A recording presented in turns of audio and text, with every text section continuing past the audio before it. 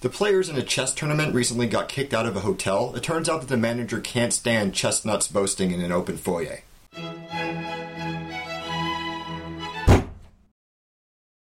Now, when I say that I'm a fan of board games, a lot of people are going to imagine me taking a game of Risk a little too seriously and back away slowly. The thing is, board gaming is a much more varied and interesting hobby than just Clue and Checkers and the other games that you were forced to play when the power was out when you were a kid. So you take this, Galaxy Trucker. This is a game where you and your friends have a limited amount of time to cobble together a spaceship from a pile of parts.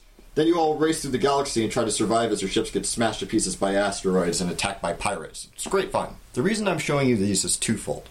First, if you're still looking for a last-minute gift idea, board games can be awesome. You can find a local game shop and ask the owner what kind of game is right for you.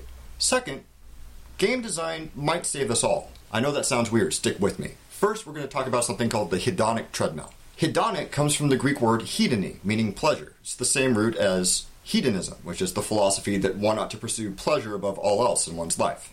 The treadmill is a metaphor for how people have to do work just to stay in the same place, mood-wise. See, the human brain is really geared towards comparison. That's why you're so good at pattern recognition. You notice things that are different and tend to ignore things that are the same. So if you have a steady stream of pleasant experiences, you need bigger and bigger highs to get the same rush of satisfaction. The same is true for pain. You know how heroin addicts have to take bigger and bigger doses as their body acclimatizes to the drug?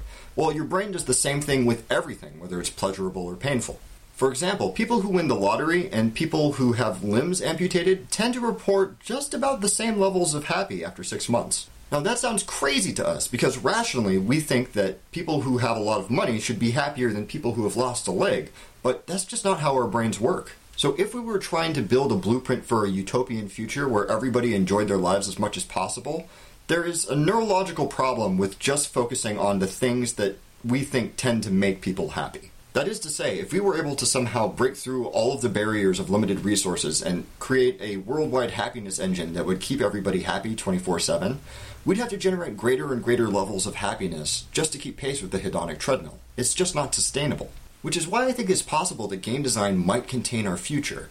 I mean, game design is really the science of creating systems that are self-sustaining and rewarding, not just pleasurable. Games are balanced at the sweet spot between investment and reward. There's a definite calculus that goes into making games like World of Warcraft and Pinball fun to play. Game design itself is figuring out how to maximize that balance, so you want to invest your time and energy in the game. The real distinction to be made is between a rewarding experience and a pleasurable experience. Think about it. Games aren't just constant streams of euphoria. When you're thinking hard about your next move, or experimenting with a new strategy, or watching your opponent trounce you, those things aren't fun in and of themselves, but they're part of an overall experience that is rewarding and makes you want to continue playing. Maybe that sort of architecture and the science that goes along with it is a good idea for things like economies and governments and even people's lives.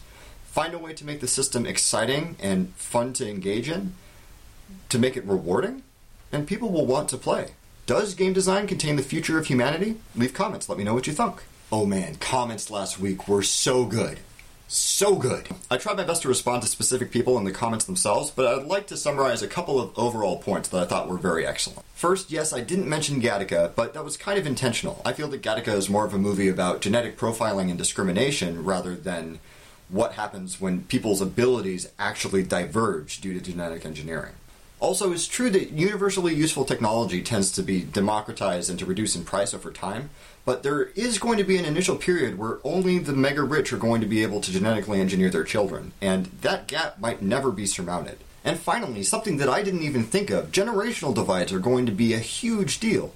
If we engineer our children to be smarter and faster and better than us, then how are we supposed to raise them? Thank you for watching. I'm in Costa Rica right now, so I'm not going to be able to respond to comments as quickly as I would like to, but please discuss amongst yourselves, blah blah subscribe, blah share, and I'll see you next week.